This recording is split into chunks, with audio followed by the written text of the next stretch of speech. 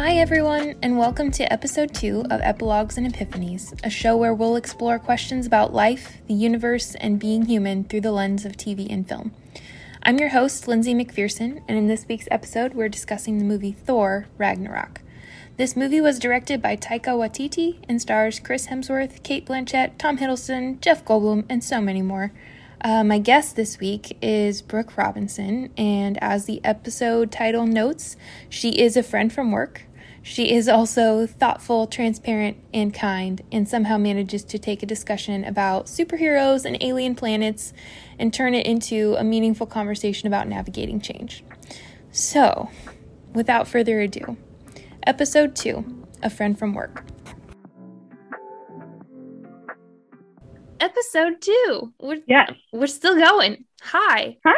First off, introduce yourself. So, as an introvert, I hate this, right? Like, I hate the introduction thing. But, so, my name is Brooke. I currently live in South Dakota, but I am originally from Ohio.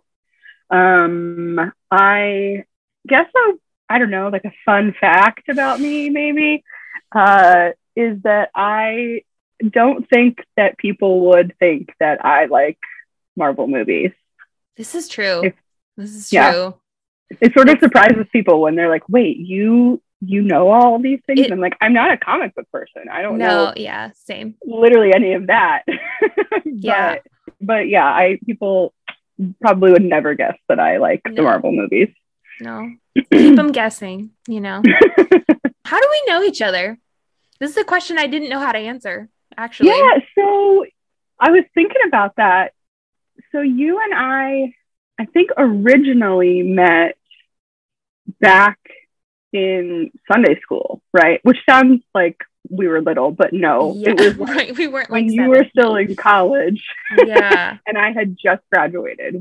But I would say we became friends when we worked together at the university. Yeah, which just like happened. Yeah. I feel like I was just like, oh yeah, I trust Brooke. We were thrown like the world's largest project. Oh yeah. And as soon as it was over, COVID hit. So yeah. So lots of quick bonding experiences. Really, we've been friends for 20 years. So right. It yeah. feels that way in a lot of ways. It does. It's kind of crazy. So we're talking about Thor Ragnarok, which is probably my favorite Marvel movie. Also, I know it's yours. Absolutely. I don't know how many times we've watched it. I couldn't give an accurate answer if someone, like, if you asked me, I'd have to like find data on Disney Plus or something, like really get a scary answer. Yes. Set the tone before we start talking about this. What's your like 30 seconds or less Brooke version of this plot? So the third Thor movie, the new one that just came out, is the fourth, sort of smack dab in the middle of the phase 1 of the normal Avengers world. I like it. You're unveiling your nerd. Right. I love it. I'm not even that ashamed. Anyway, in this movie, we find out that it's not Loki that is the anomaly in the family. It's Thor, because we are introduced to a new sibling who is equally as dark and twisted as Loki and even Odin. And Thor essentially gets ricocheted through space and lands on this wild planet that's run by Jeff Goldblum. Yeah, he's like a lovable. He just is Jeff Goldblum. Yeah. No, you're just like, why are you here? I'm glad. Right. What? Right. But so he meets up with, an old friend from work in the form of the Hulk. Yes. And some new friends that we meet, and eventually they go back and fight the sister, and spoiler alert, things are mostly okay in the end. The friend from work is... That could probably be the title of this episode. Like, that's the title now. Absolutely. Because that's where we became friends. And really, that's probably the best one-liner of the movie. Do you know where that line came from? Like a Make-A-Wish kid that was on the set and like suggested it, and they just rolled with it, and it worked. He employed. I know, right? He's got like a fast track or something. Absolutely. Thor finds out he has a new sister, gets ricocheted through space, meets Jeff Goldblum, teams up with a friend from work, and everything's pretty okay in the end, mostly. What makes this movie meaningful or special to you? So it's a comfort movie for me at this point. Mm-hmm. How it got there, I don't know. But it's possible that it's like just silly enough. And also, like, I think of any of the movies in the MCU, you could pull this one out of the timeline. Mm-hmm. And there's like maybe one or two moments where someone who has no idea what's going on in the universe might be like, wait, what? But other than that, this is like a perfect standalone movie. It's pretty good standalone, and it's just like, it's silly and it's brightly colored and it is scenes that go well with the action. Oh yeah, movie. That opening scene is by far the best soundtrack of all of the Marvel movies. Yeah, it's pretty good, and it's just like so rock and roll that you're like, what is going on? I think it's called Immigrant Song. So Led Zeppelin song, apparently. You're right though, like it's just, you don't have to think too hard, but it is fun. It's like, I love a colorful, like visually interesting movie. Yeah. Okay. I mean, I know we've talked about this, but I just freaking love Taika Waititi. Oh, like same. His sense of humor is just like, it just makes me giggle. It'll like sneak up on you. It's just so like subtle. And it's not even just like the spoken jokes either that make you laugh, like the looks, or even just like the things in the background. Or I have noticed that like every time I watch it, I do notice some new different thing, or I pick up on some nuance or just some little silly thing that it just makes me crack up. And Taika plays Korg. Yeah. Korg is my favorite, I think. Mm-hmm. My favorite line might be, I tried to start a revolution, but I didn't print enough pamphlets, and so no one came. And it's just, or when he says like, yeah, this is a circle, but not a normal circle, like a freaky circle. Like a freaky circle. Yeah, just like little things like that. I think comfort movies to me have to be a little funny. They can't make me think too hard and make me laugh every time. Yeah, and it's kind of like we all get to be in on the joke. Yeah, we're in on the joke. Like, we're in this awkward moment. Like, you know, just like these like bits that just keep going, and you just like, you're in the scene with them. And I think that's what I like about Marvel over DC. Life is not serious all the time. So I feel like movies that are so serious all the way through with no humor, I'm like, you lost me. This is not even how we're wired to exist. Like, right. Well, and sometimes like if you're literally the destruction of your planet and the like end of your civilization is facing you, I don't know about you, but I'd probably be trying to find any amounts of humor anywhere in the world. Yes. Yeah. When you're up against the impossible. I think maybe what I identify with, or maybe what I really like, or what draws me to this movie on a deeper level, is how the like chaos and pain of each of the characters that comes together in the end is like sort of tangentially related, but not really.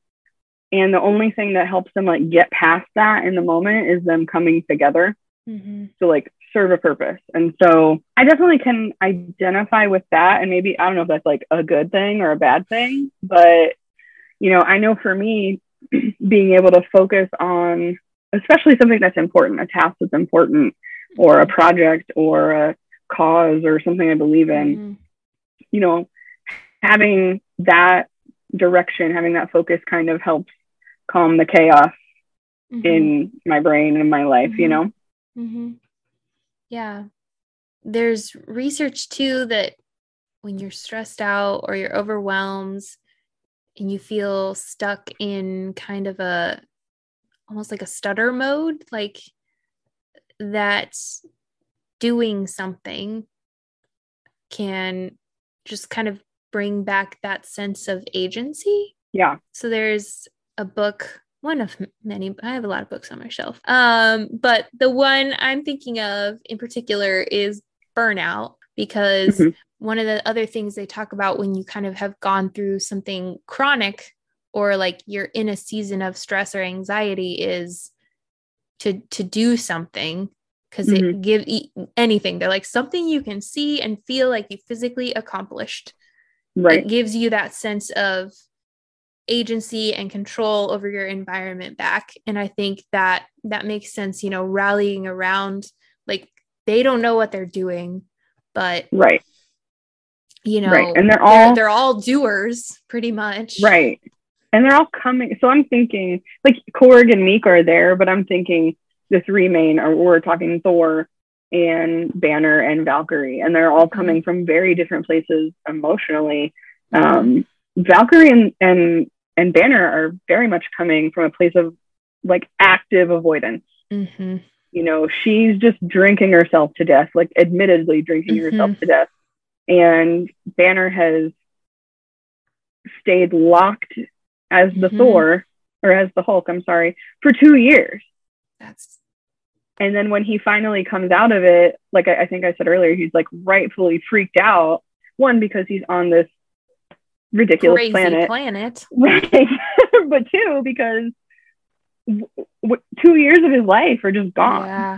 Yeah. You know, and it was because he was avoiding dealing with the hard emotions with Natasha and the feelings of Earth hating Hulk and things like that. And then Thor's coming from this place of, like you said, this total stripping of his identity and control in his life. And they're all three up against this, what honestly seems to be like an insurmountable foe. You know, she's like destroys like the whole Asgardian army or whatever in one scene. You know, and Valkyrie references the last time Hela came around and all the other Valkyries were killed, you know. So they're facing this obstacle that alone there's no way any of them could get past. And that's interesting. You talked about she remembered the last time Hela was around, and so that's kind of like her past. This is her past. This is also Odin dies, and we kind of have to face the truth of the past of Asgard, which is imperialism, basically. Right.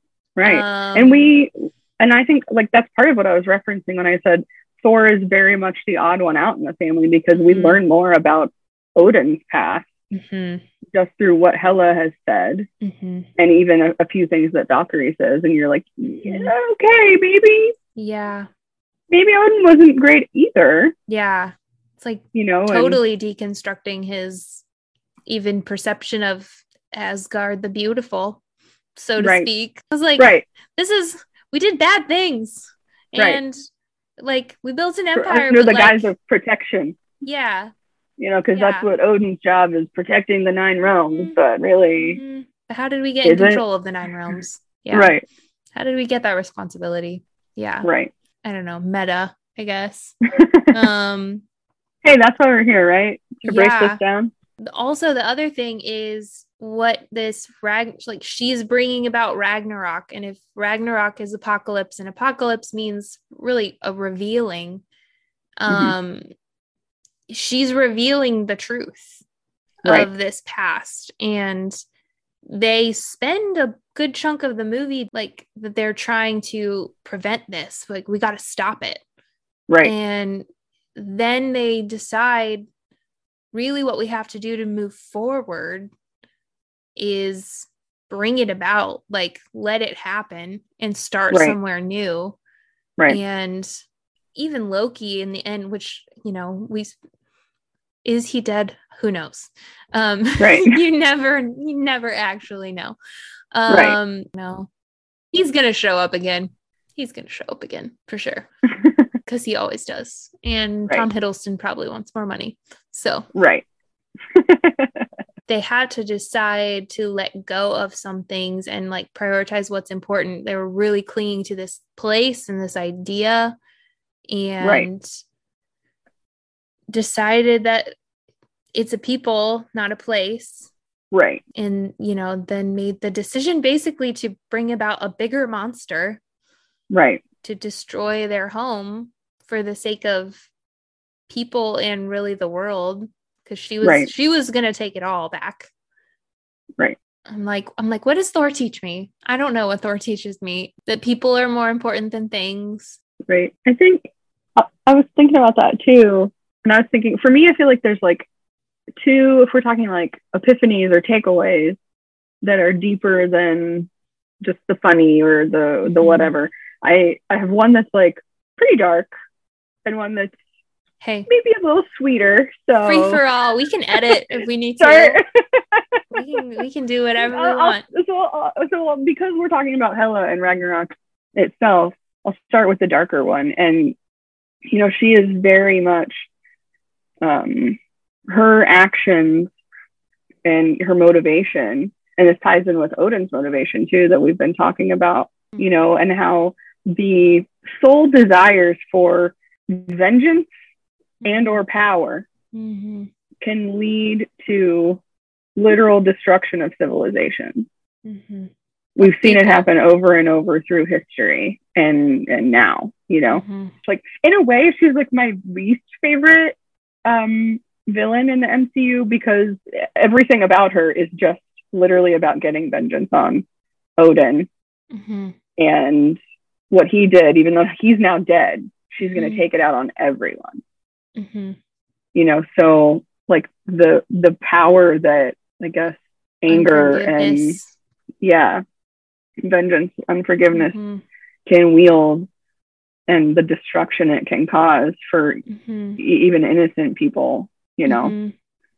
And my lighter one is something that I just think is very sweet about Thor, that you don't notice unless you sort of pay attention. And Thor, and maybe it's because he's hundreds of years old and he's met everyone in the universe or whatever, but like, he gets dropped into this planet with like creatures or humans or whatever from presumably every planet in the galaxy, the universe or whatever, and he doesn't bat an eye that his new best friend / prisoner is made of rocks, you know, and he doesn't bat an eye at that. And like later on, you know, he's like the bug girl and Rocket and Groot, Rocket. like right, like he just doesn't bat an eye at that. Like there is like this acceptance or like sweetness about him, and then you see it. I love some of my favorite moments in Ragnarok are when he's trying to comfort Banner / Hulk. Oh my gosh. Because even in the arena, he tries to like, sun's going down, like the thing that Natasha did to get him back to be Bruce. You know, it cracks me up that in the middle of like fights with Ultron and his like minions, he paid attention enough to notice that like, oh, she does this thing that calms him down and gets him back to baseline, you know. So he tries we that, knew it, like, but there really wasn't like this is what the whole team knows and does. Right. So he tries that, and like it, like we see it kind of work a couple of times, but then the Hulk has such a hard grip on Banner that it doesn't work, and he ends up just getting like tossed around. And then later when he actually is Banner again, and he's like, you know, justifiably freaking out because one, he just lost 2 years of his life. Two, he's on a planet that I think he says is literally designed to stress me out. Yes. And and he says, he's like freaking out, and he's like, I'm on an alien planet. And Thor's way of comforting him is to say, it's just a planet. You've been on a planet before. Yeah. And he's just like, reframe that. Yeah. Right. He's like, yeah, we're on Earth. And he's like, well, now you've been on two. Like, come on, let's go. You know, it's just a place. Yeah. Right. Yeah. Settle down. It's not that big of a deal. You know, he misses the mark, definitely, but he tries to be really sweet in those moments. He is kind of like a puppy a little bit. Like he's got that like playful sense of humor, and I love that. I didn't really think about the fact that he just doesn't question it. Like you are just whatever you are, he just is there and like, yep, okay, you're my friend, like, or you're my person now. But yeah, no, he's kind of like I think that like reframing and the acceptance of Thor is he tries to just be there for people. Like you said, he paid attention. He's hanging out with the Hulk. Like, right. He's Right. having a conversation with him. Yeah, they really never, no one else ever did that. Right. You talked about his, he's lost 2 years of his life, and that just was very interesting. Like that avoidance, Mm-hmm. of, because that's kind of what the Hulk is. The Hulk is a defense mechanism. It's an escape. Right. It's a Right. protective thing.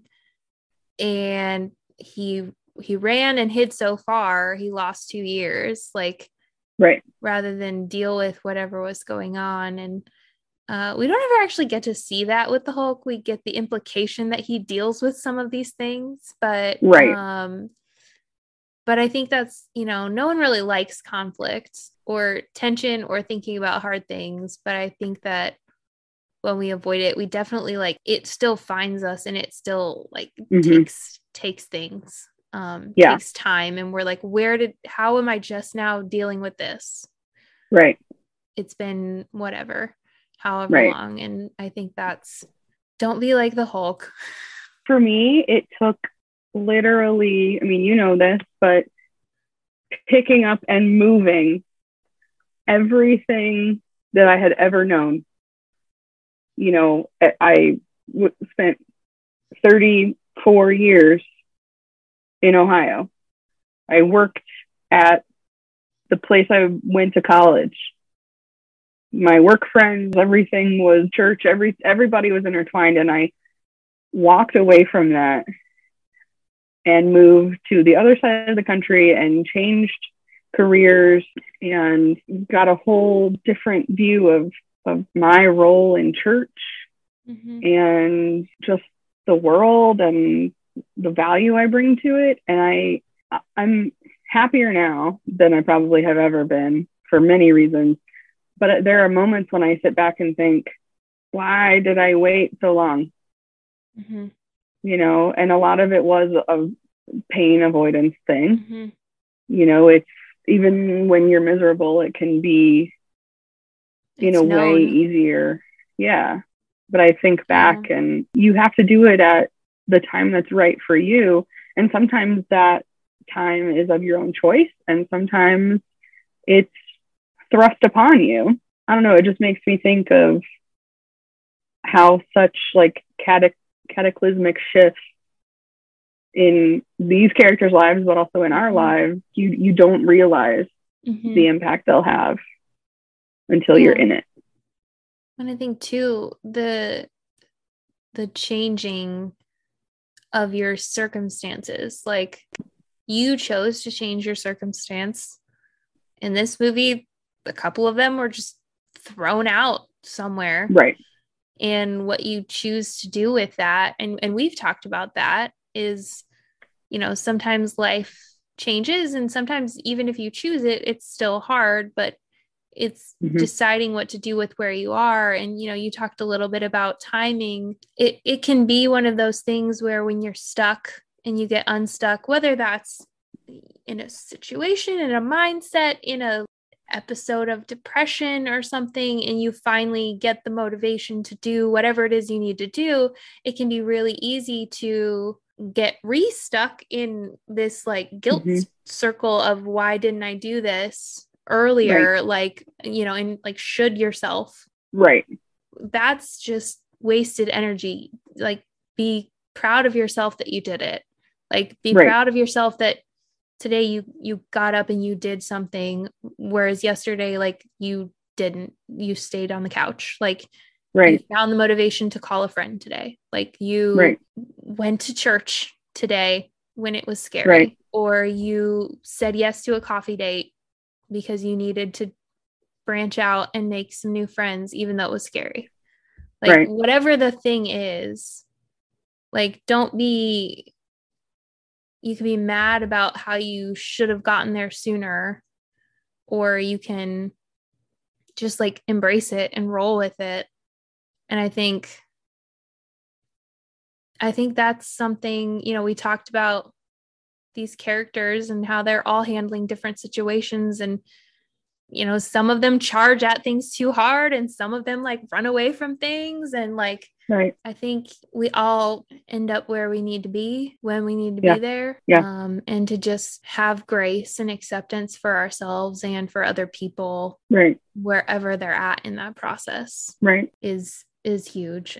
It's hard. Change is hard. I mean, change is happening. But also Right. I think there's two parts of that, and it's taking the agency that you have for yourself to do what you can do, but also knowing that some of those choices are to choose to connect with other people because you need other people along the way. Right. And this story doesn't really get solved until everyone decides we're like pursuing the same cause and like in this thing together. Right. And I think it can be easy, like you're in the moment, you have this action, for them, it's the very tangible action of preventing or bringing on to save the people of Asgard, with Ragnarok. But then the second part of that is you have to come to terms with the things you were avoiding before the event that got you out of where you were. And in some ways that's harder. Like it's like change is scary, physical change, job change, relationship change, whatever it is, it's scary. But if you've been in a not great spot that you've been avoiding, to save face or to, protect a relationship or to survive sometimes. Yeah. But then once you get on the other side of it, you have to be like, yeah, that was messed up, or I'm going to have to find a way to move on, and it's like you have to unlearn the adapting strategies that you had before. Right. It's kind of like on a smaller scale, but similar to, the ways we learn to operate within our families of origin were how we had to as kids, like messages we learned about, this is how I survive or thrive in this environment. But most of the time they're pretty maladaptive when we get to adulthood. Right. Like that doesn't really serve us anymore. It's not sustainable. Right. You have to wade back through it or it'll come back up. Right. Like, and I think, and that's what this whole thing was. Odin just kind of stuck her in a box and didn't deal with it. And now his kids get to deal with it, and it's the end of the planet. Right. And I think it is like a learning experience because you'll never like get to the end of your list. Right. Oh, I've solved all my issues. I'm good now. Right. And I work in child protection, and I have a lot of teenagers on my caseload, and many of them are in facilities where they have structured therapy. And, they're like, I have to kind of make them step back sometimes because they're like, okay, I did my trauma timeline, and now I'm learning my coping skills, and I talked about my past, and now I know what I want to do next. Like, so can I be done? I did all the things I'm supposed to do. Can I get out of here? I have to remind them that like the point of this, where you just were, was to teach you how to start dealing with the thing. It doesn't mean you've dealt with the thing. Maybe you dealt with some of it, but when you're 30 years old and have kids of your own, what happened with your parents may come back in a tidal wave. Grief is not linear, and trauma therapy, it comes and goes and twists and turns. And, like you said, it's not about necessarily like the end point. Yeah. It's learning how to get better at it. I used to think that the point of life is to learn how to not fall down. No, definitely not. You will fail. No, life is, you will fall down. Get good at getting back up. Get really good at those reflex muscles of starting over. And dusting yourself off quicker. And like And not to rush yourself, right. but like just to build that strength to believe that it's not the end of the world because I fell down. Right. And unlearning what got you there, whether it was your fault or as a result of someone else's action. Yeah. I didn't realize that that Thor Ragnarok could get us, get us here, but we got there. That's like why I'm doing this is what my brain does all the time. My brain will find the thing to learn and grow from, for better or worse. Right. It will find it in everything. Right. And I think to some extent that entertainment and life can be more meaningful if you can look for the truth in all things, because I think it's there, and I think we would have a more accepting culture if we did. Yeah. If we were like, if you're paying attention and you're learning from what you're seeing and hearing and seeing the stories as stories of real people. Right.